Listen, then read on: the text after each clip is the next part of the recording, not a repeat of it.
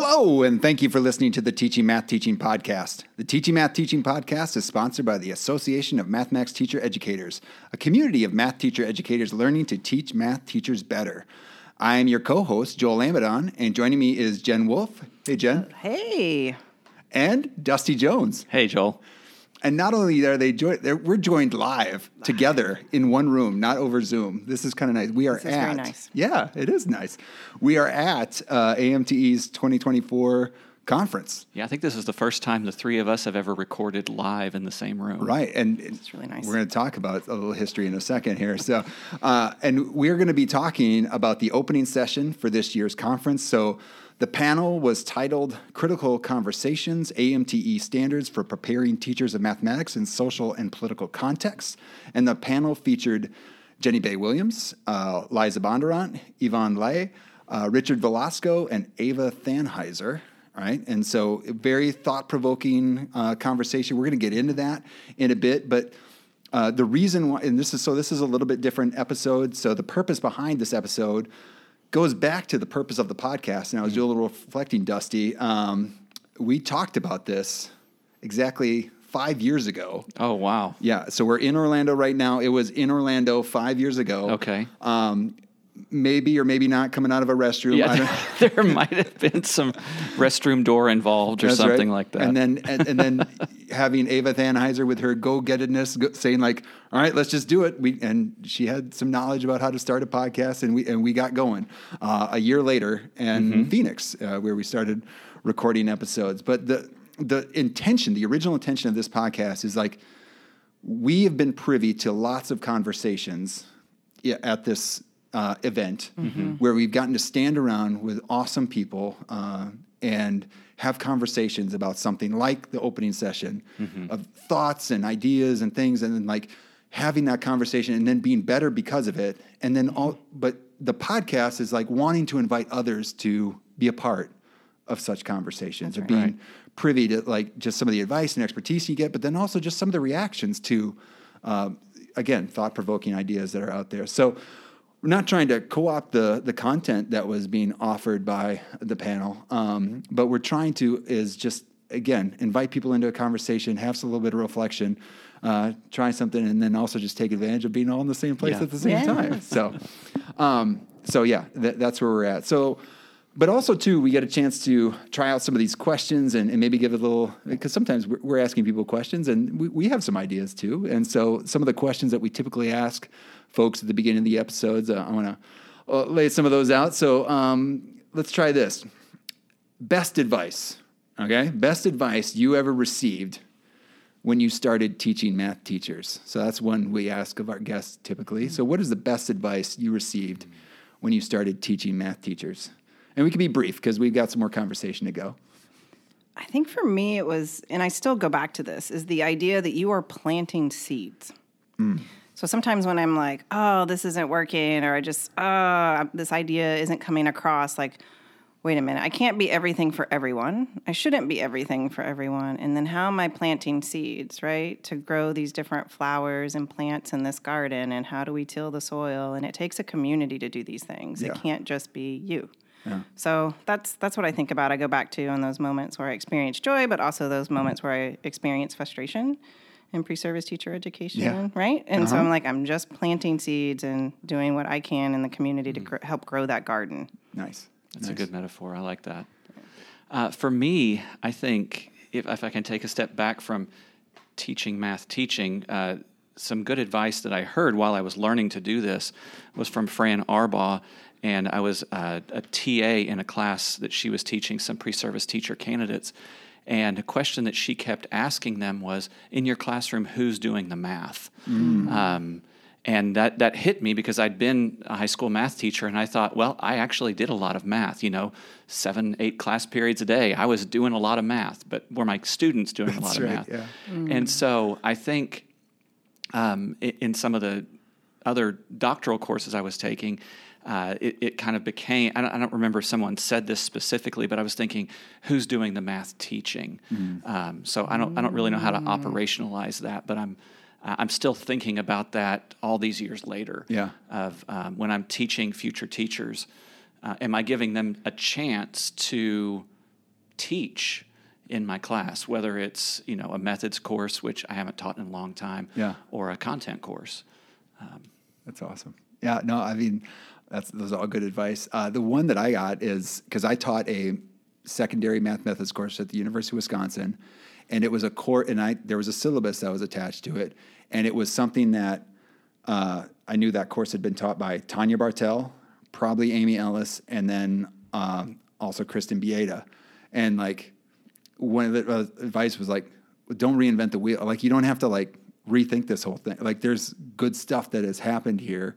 And yes, you have things that you might want to add, but lean on others, right? Like Jen, we were just talking a little bit before in the poster session, like we're smarter together, right? And so, and some of the stuff I've learned from you or you learn from me, like we make each other better. Right? That's right. Yeah. So awesome.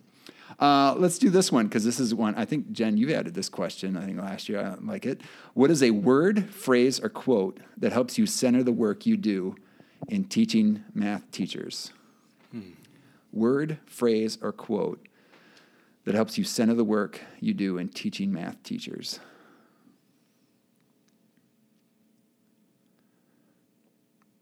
And like in the instruction, we say, it's okay to have pauses.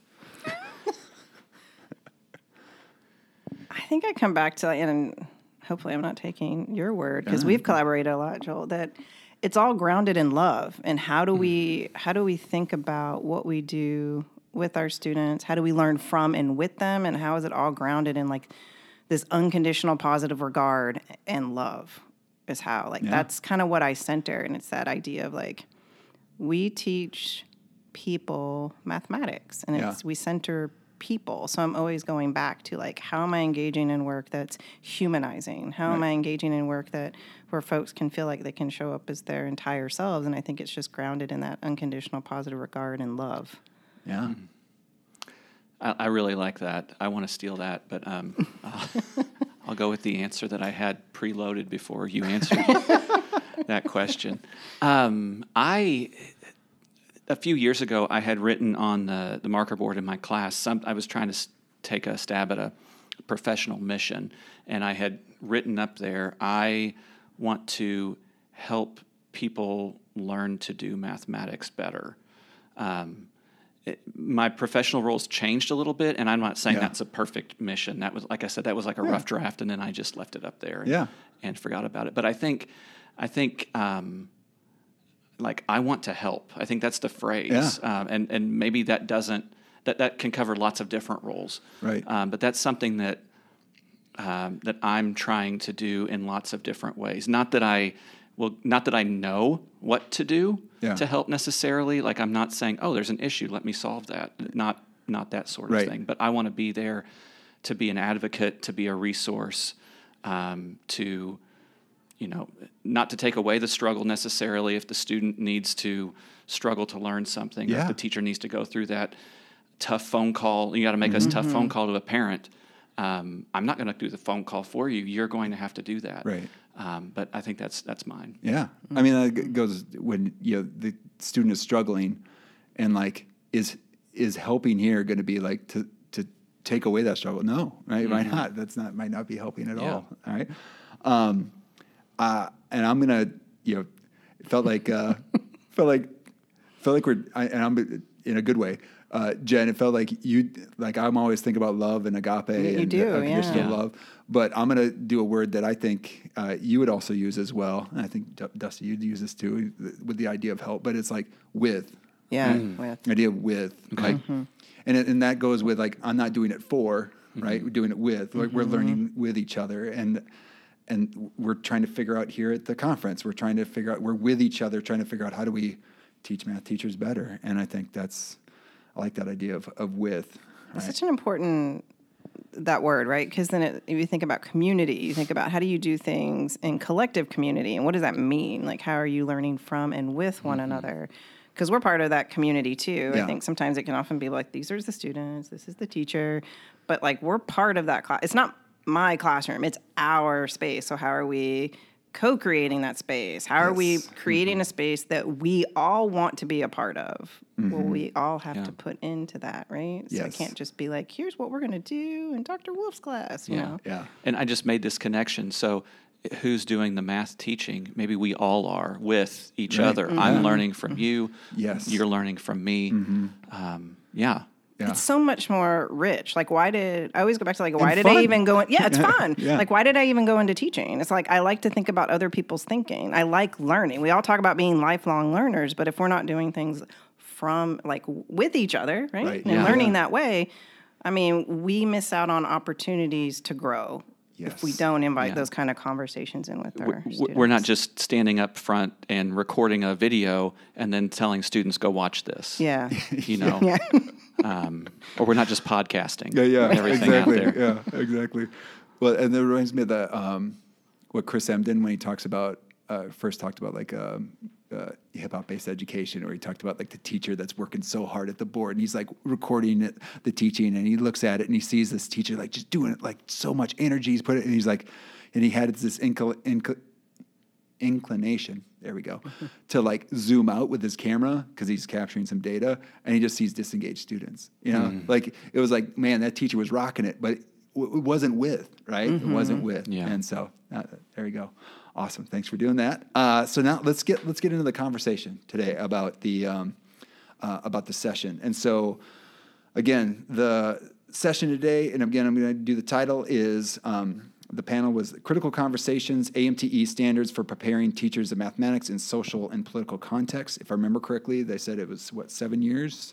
Because it launched out the I think it was 7 years. I think they said 7 years. They said 7. And so that was part of the conversation about, and Jenny Bay Williams kind of offered some history, and then some different perspectives from each of the panelists on the standards. But really what it's centered around was that standard C44, which I have because they gave out a handy-dandy handout. Yes, standard C4, and then there was more work on like specific indicator 4. Yeah, specific indicator. And so which one should I read? I'll read standard C4. Yeah. Or Dusty, you got it? I got it, yeah. Okay. Standard C4. Well-prepared beginning teachers of mathematics realize that the social, historical, and institutional contexts of math affect teaching and learning, and know about and are committed to their critical roles as advocates for each student. Right. And so these are the standards, and the standards that are for the preparation of teachers of mathematics. AMTE put out 7 years ago. So that's standard 4. And then the indicator, specific indicator we kind of focused in on was well-prepared beginning teachers, was indicator C44. Understand power and privilege in the history of math education. Well-prepared beginning teachers of mathematics understand the roles of power, privilege, and oppression in the history of mathematics education and are equipped to question existing educational systems that produce inequitable learning experiences and outcomes for students. All right?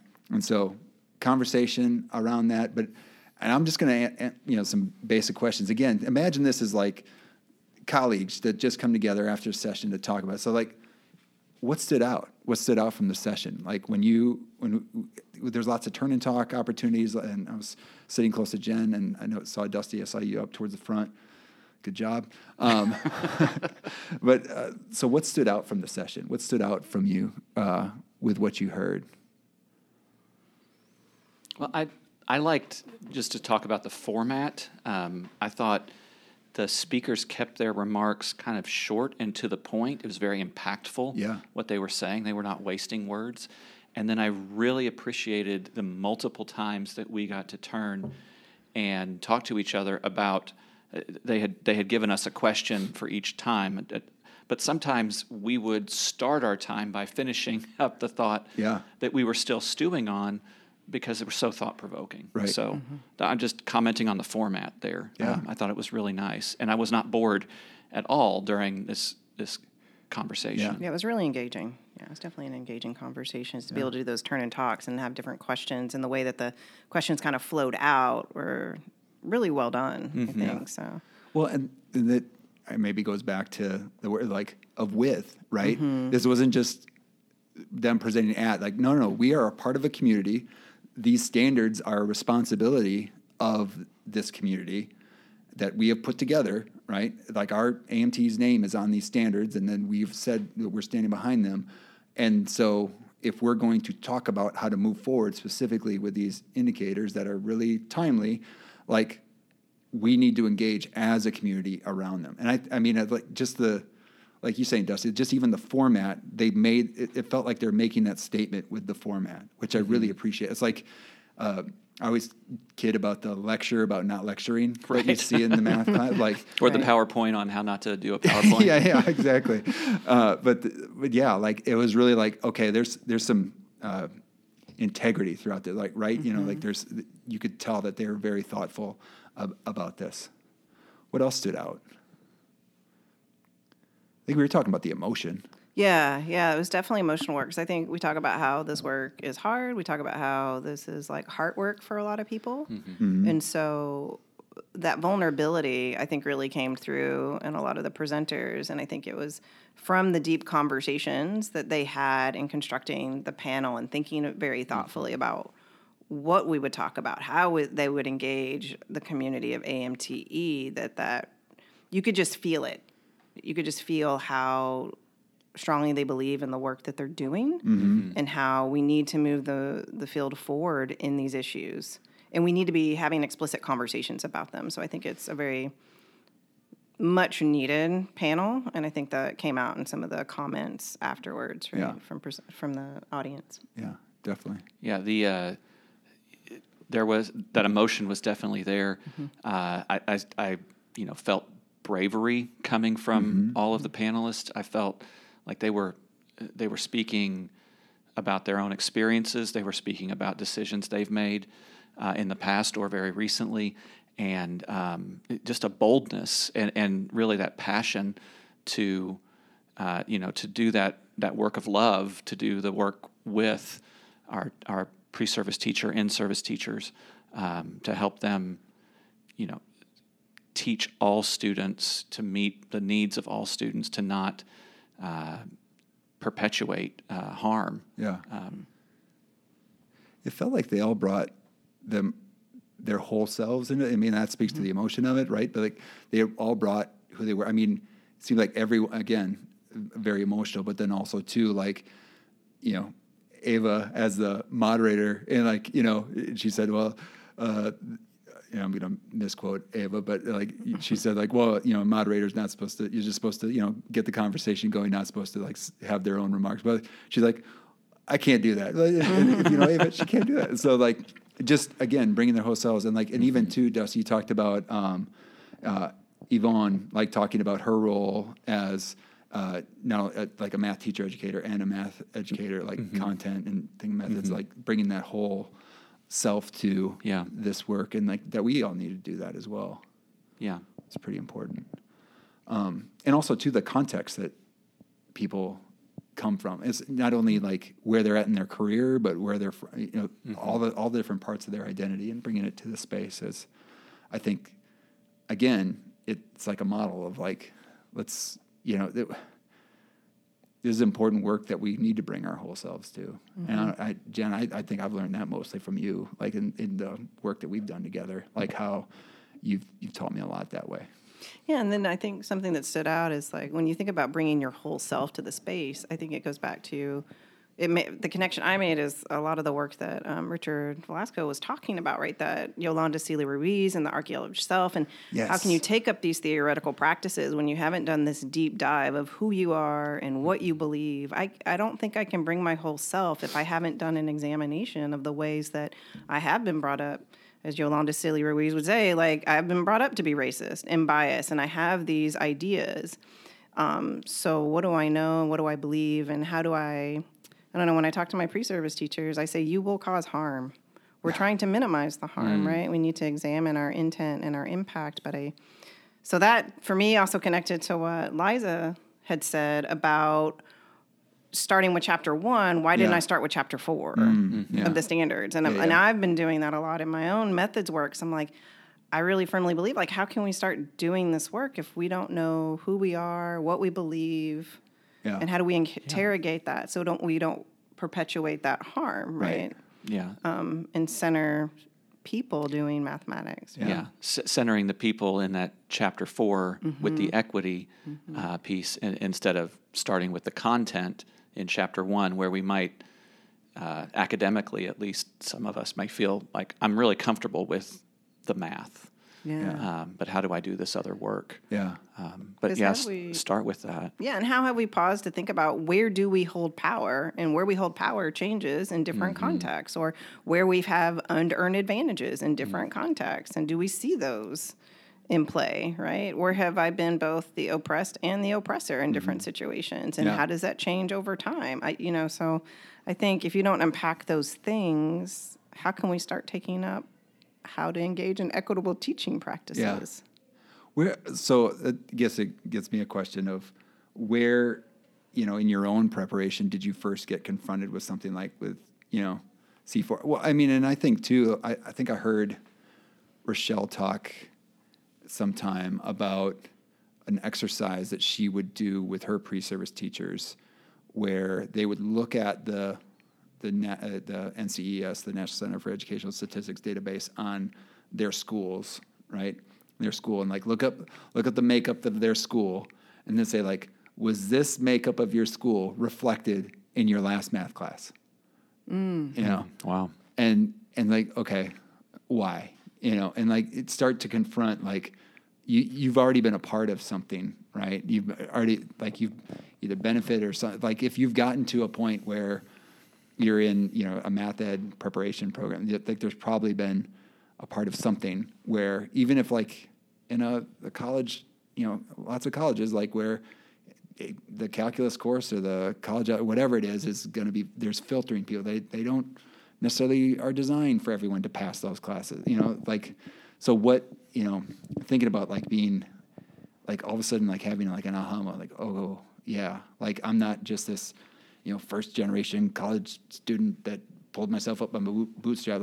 There's a lot of privilege behind me, and all right, so now what, right? Like you said, Jen, how do I not keep perpetuating that, but versus push against it?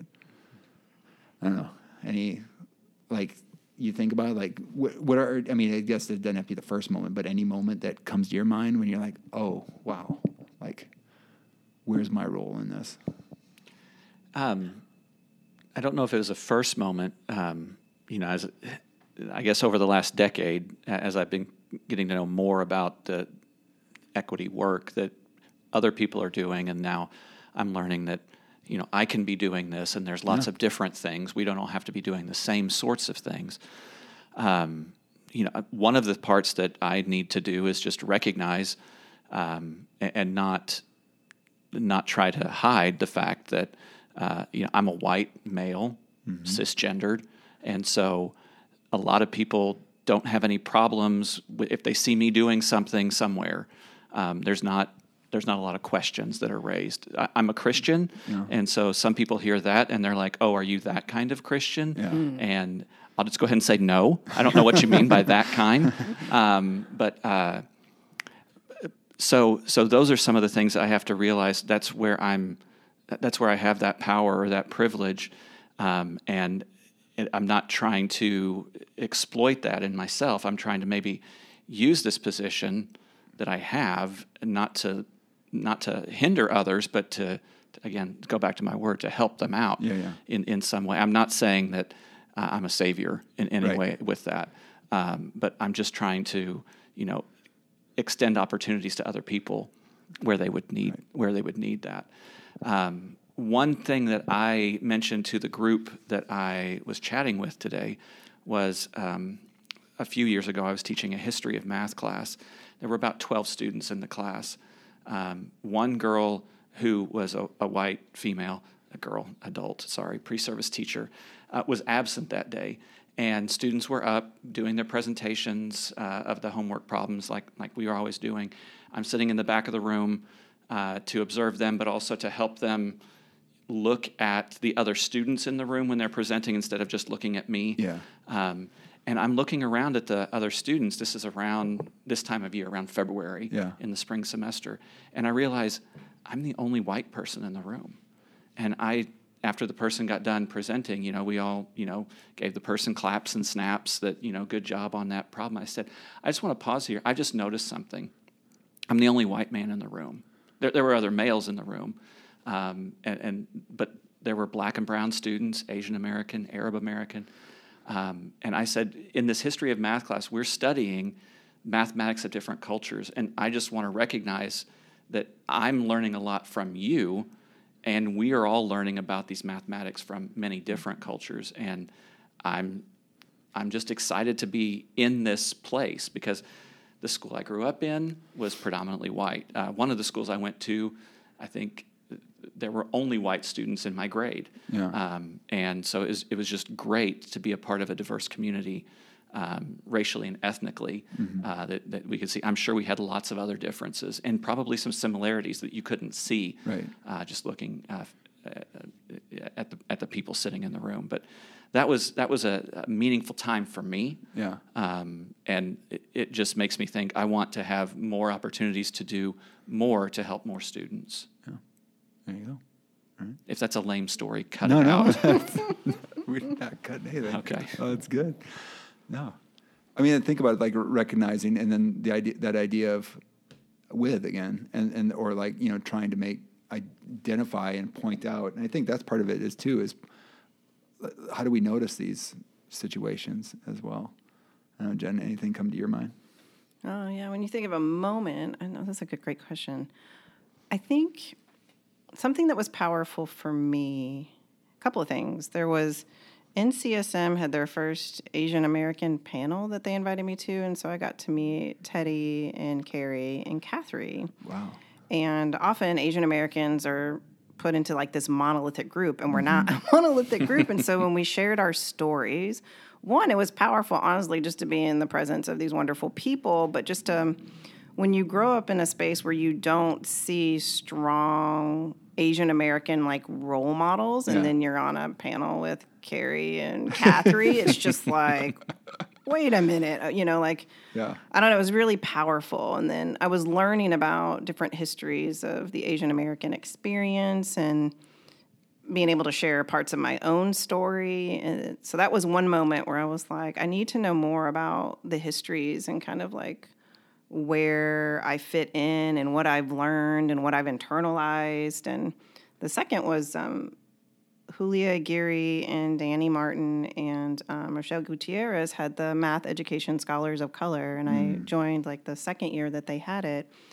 And when we all came together in this room, like you've got like Nicole Louie and Catherine and Carrie and some other Asian American folks in the space where I had never been part of an Asian American community. For those of you who don't know, I was born and raised in Kentucky, and it was a predominantly white area that I grew up in. And so for me to see other folks that looked like me and did such powerful work around equity and social justice, and they're fiery, like activist-oriented, strong people that are fierce. And I was like, wait a minute, I'm learning so much from them. And like, do I have those seeds of activism in me? What are the ways that I can use my sphere of influence to kind of change the narrative of who can do math and what it means to do math, or how was I positioned, right? So it really got me on this journey of thinking more deeply about myself, the ways I've been raised, the things I think, and caused me to pause and move with intentionality and just learn from the power of stories. Yeah.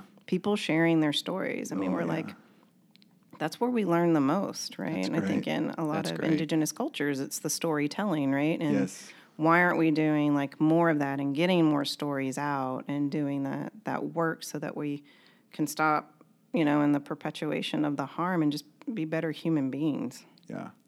Yeah. That was a long kind of roundabout way of saying like these moments that like this journey that we're all on, right? And trying to do this work together and learn from one another. Yeah. Well, I think it's in telling the stories too that you see the overlaps, right? Of hey, like we might have these differences, but now we're seeing some of our similarities, and now we're not just isolated, but we're connected. Yeah. Yeah. Sharing the stories is really important. Yeah. I really appreciate you sharing that story. Well, that's like we saw that in the panel, right? They were sharing stories of their discussions, but also the ways in which they've been working with teacher educators and the different identities they bring to the space and how they're trying to push forward and different recommendations from these standards, right? And how do we... Well, yeah, and even the story of the standards, how it was like, we need to have them, and now let's get it together. And then like they went off and started meeting weekly to start hammering them out. It was just like, that's inspiring. You know, like they saw the call and then they responded. So thinking else, another, you know, you get inspired, you things you noticed from the talk. And if there's still other things you want to make sure to highlight, make sure to shout them out. Like, this is a conversation. But also, too, there's a response of like, okay, so I've heard something, right? And now what does it make you want to do? Right? What is a response? What is the thing that you want to... I mean, for me, I guess one thing is like, if some of you are like, well, what are the standards? As an AMTE member, you log in and you can go to professional or publications, and the standards are there, and you can go find them. If you're not a member, you can go and get access to the executive summary. They're there. So if you're not familiar with them, go get familiar with them. I think that's one thing is like, I'm not as familiar as I need to be, right? And like, because people, and that's what's nice about having standards. Like, smart people have got together and they thought about, well, what matters to this space, and we get a chance to see like there's good stuff there. And so now, okay, let's be familiar with the standard. We'll put that one as one thing everyone probably should do. What else? What else does it make you? How does it want to respond? I know we said a couple of things, but what does it make you want to do, or how you want to respond, or what now? Pick any of those questions. I think one of the hardest questions to kind of respond to that I think is a really important question is like, how do you handle the pushback? That was a big one, right? Like, how do we mitigate and respond to the pushback? Because in the political... as an example, like, not of how to respond, but just some pushback, would that be like if you're in your classroom and you try to say, you know, this is something I would do to help my transgender students, and then some student is like, no, there's only 2 genders, the end. Yeah. Is that the kind of pushback that they were talking about, or is it? I think it could be in the context of K-12. I think they were thinking in math teacher preparation, but I could be wrong. Like, when you're having these kinds of conversations around oppression and privilege and racism, like, what kind of pushback have you seen from students in your space? And like, what is your context of like, are we negotiating that racism is a thing, right? Yeah. Right? Like, okay. Or we talk about or privilege, the right? privilege, like what does those conversations look like? And then are there power structures? Are there power structures? How are you navigating those conversations as an MTE, right? Yeah. And then I think it's going back to like, well, if you haven't done that deep dive of what you believe in your identity work and how you hold power and privilege in different ways, right? That you're just going to replicate those things. But then, okay, so now you've done that work. And it's ongoing, right? You never arrive in it. How do you handle those critical conversations within your classroom for your context? And then what are the implications for pushbacks when we all live in states that have laws that are kind of restricting what teachers can do, and how do we engage in what Rochelle Gutierrez calls creative insubordination, right? When there are the implications of like social media, you know, people might go to jail, get fined, get harassed, like I don't know. We've talked a little bit about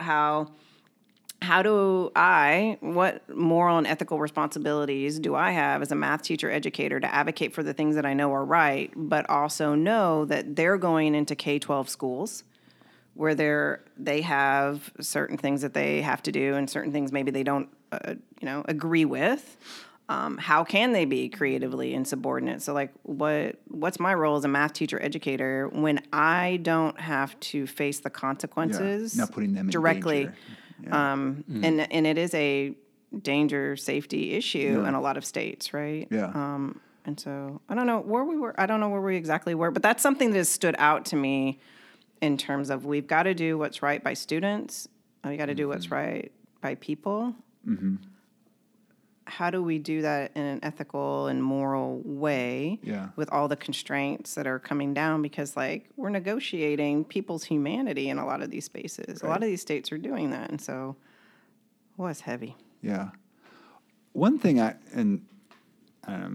this might be a little too sunshiny of a way to trying to look for the silver lining, but if there wasn't pushback, right, that means no one cares what you're doing, right? The fact that there is pushback means that you are going in the right direction. Like you are pushing on something against the status quo, right? Okay. And people are countering that. And I think something like when you're doing good work, I think that there will be push. So, I mean, there are people like, but there's something about like, okay, something we're doing that has been done in the world has been moving in the right direction, and yet there's some pushback on that, right? So that I'm just not saying it's a positive indicator, but I'm just saying like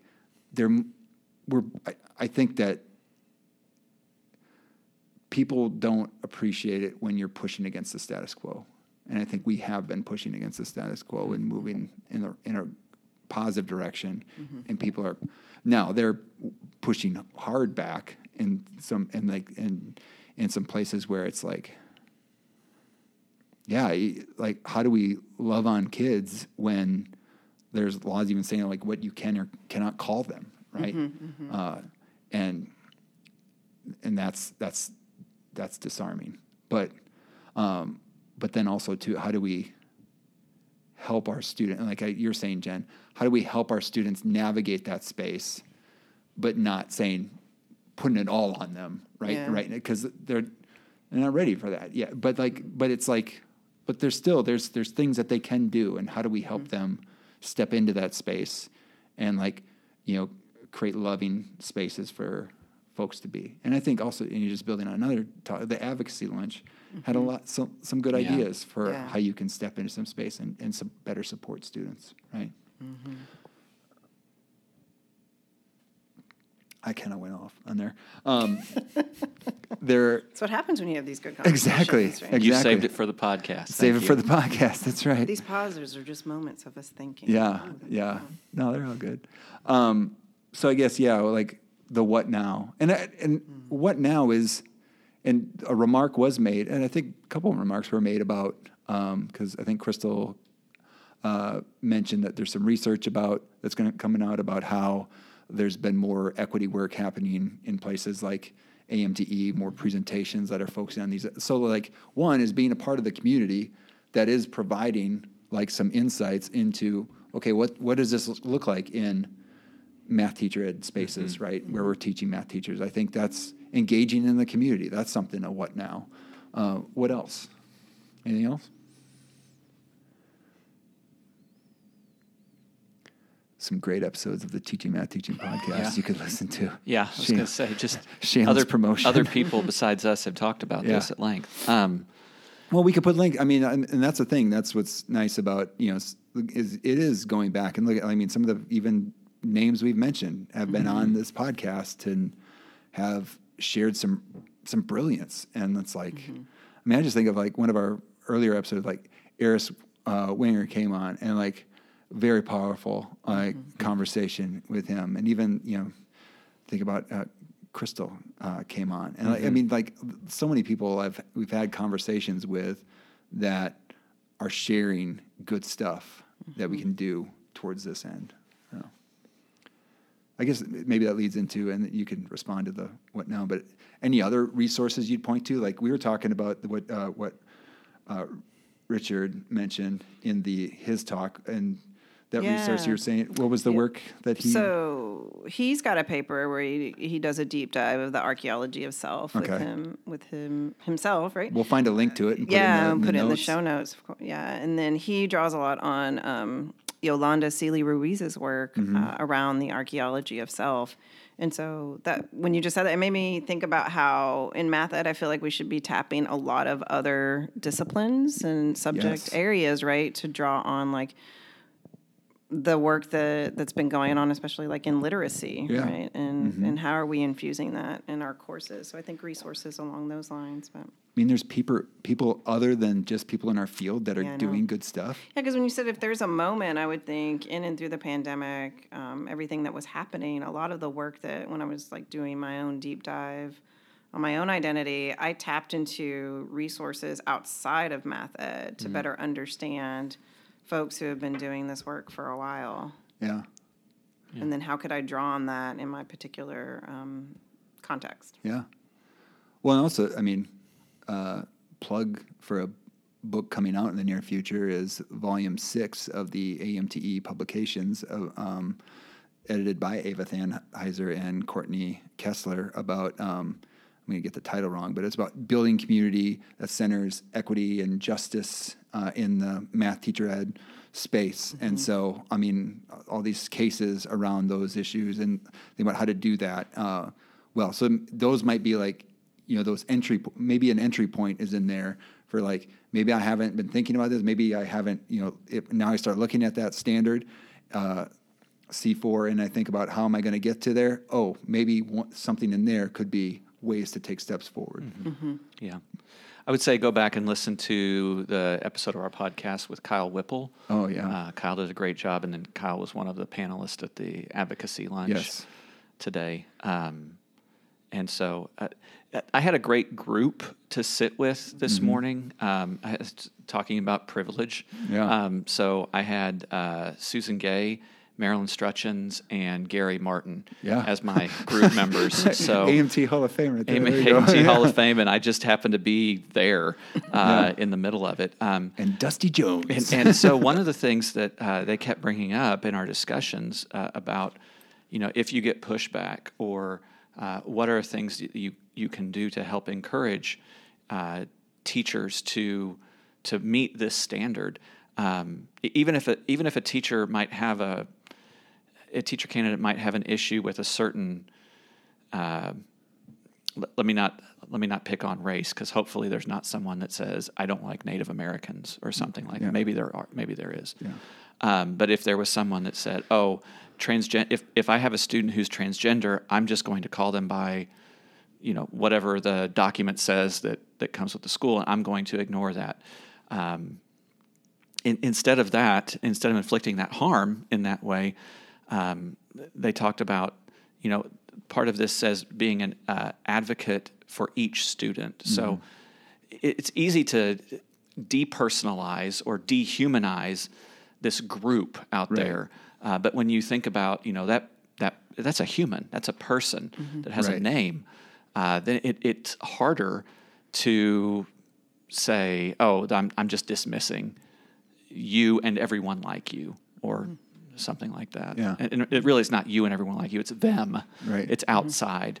And so trying to find opportunities in math teacher preparation to give students experiences to interact with all different types of students, maybe one way to help.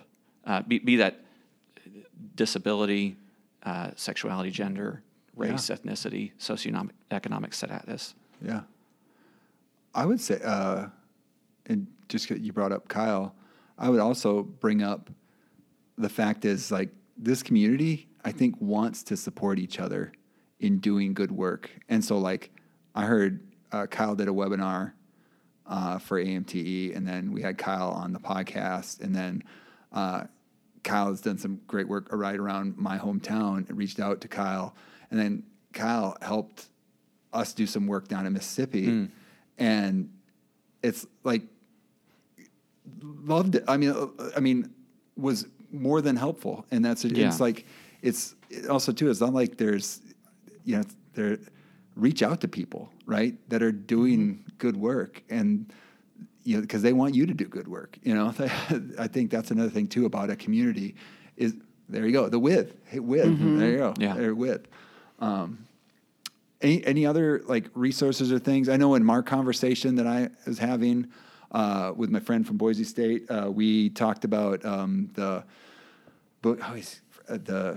book by Lawler and Conway and Barry and The Staley. high school. I can see it. Yeah, Responding high to- school lessons to respond to Social injustice. Social injustice. Yeah. I'm forgetting a few words in there, but And now there's middle school and Yeah. elementary Like- volumes as well. it just because like I remember when I was first learning about like teaching math for social justice, reading about Gutstein. Work and then Frankenstein and like all these people that are doing like critical math or teaching math for social justice and like what does it look like? And I think that those books like say like, hey, here's what it could look like, right? Here's how you incorporate standards. Here's how you respond to the social justice standards. Like I mean, it's such a great resource on like how to do this. So it's like maybe that's an entry point as well. It's like finding those entry points. I think is good. Anything else we want to share? This is something that we all do, not should be doing, not can do. We all do this. Do we do it poorly? Yeah. Do we do it without thinking about it, or are we critically kind of examining ourselves and moving, helping students to flourish? Yeah. Because like you said, Jen, you tell your pre-service teachers you're going to do some harm, but we want to minimize that. Yeah. And that's when two people are in a relationship, there's going to be some friction somewhere. Yeah. And so it's important to think about these issues and whether you're new to it and don't get overwhelmed. Just start where you are. Yeah. I don't know what to say after that. Yeah. Well, and start where you are and start with somebody.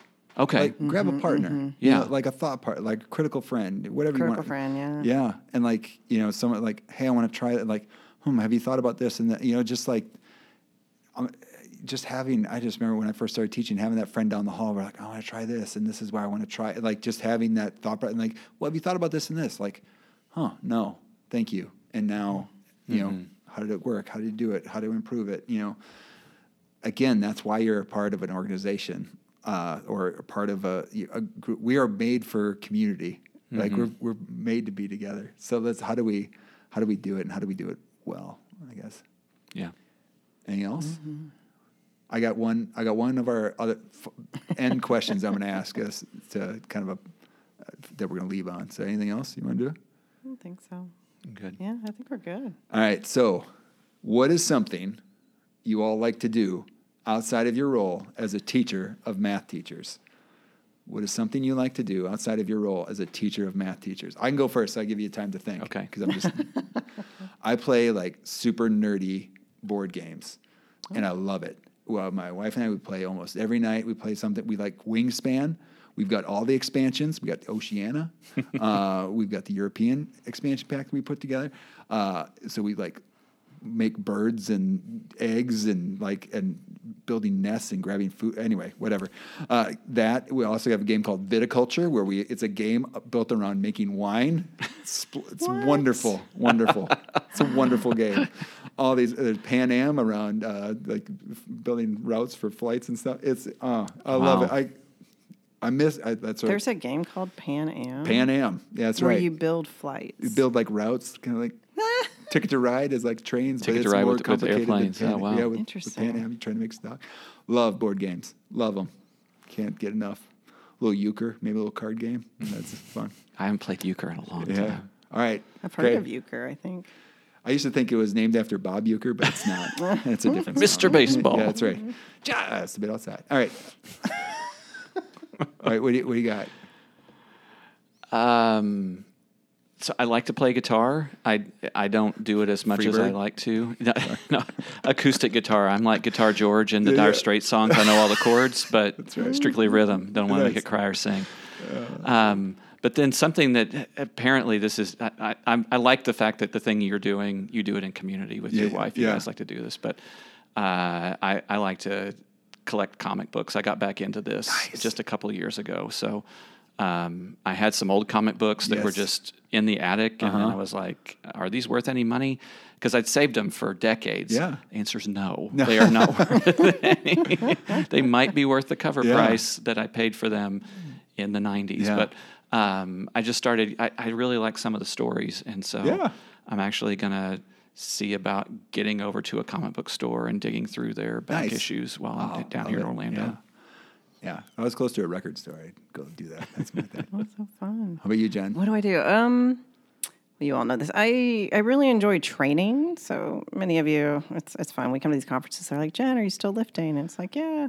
I really enjoy that because it's like a way for me to build like not just physical strength, but it helps with like mental strength. Oh, yeah. And then just being in community with others that are lifting that like generally aren't in math education and don't know what I do. And so we can have like really great conversations. So you're lifting in community or with powerlifting teams or folks who are just trying to improve themselves and feel better. And for me, it's like that strong connection between the work I do and teaching because like this unconditional positive regard and we should be uplifting one another, right? I do the same thing in the gym. It's just like, I'm not competing with other people because at the end of the day, when you're working out, you're going home. Yeah. right? That's right. Salt bath or, you know, like rolling or whatever you need to do to recover. And so that's something that I enjoy doing because it's just like a way to take care of myself so that I can show up and be there for the folks in our different circles. Yeah. Yeah, that's awesome. That's great. Yeah. I love that we ended on that because that's also when you're in community, when you're doing this stuff of we're not only just reacting to the things that we heard, but we're also investing in each other's lives and having those little connection points. Again, we tell our stories, we build community, we build the overlap. We have more connections, and the more that we recognize our community, the more that we can do work like the work that was being talked about with the panel of how do we stand up to these standards that we set out for ourselves, and how do we do that good work? Because we need to do it. We can't do it on our own. We need to do it together. So, awesome, folks. All right, so that was there we go. All right, thanks for listening to the podcast. Yeah. We hope you learned something and are able to take action and share, or no, I forget the next one. Interact with other math teacher educators. And also, did you know that AMTE has another podcast, the Math Teacher Educator Podcast? I'm trying to do this from memory. Yeah. The AMTE podcast accompanies the latest edition of the Mathematics Teacher Educator Journal, and as authors discuss the work they have submitted for publication to the journal. And that just reminds me, hey, if you're doing good work, submit to the MTE journal. Put that manuscript together. Get with somebody else. Put that good work into a manuscript and send it off as a submission to the journal. And if you want to learn more about what's being put in the journal, listen to the MTE podcast, and you can find a link to that in the show notes for this episode.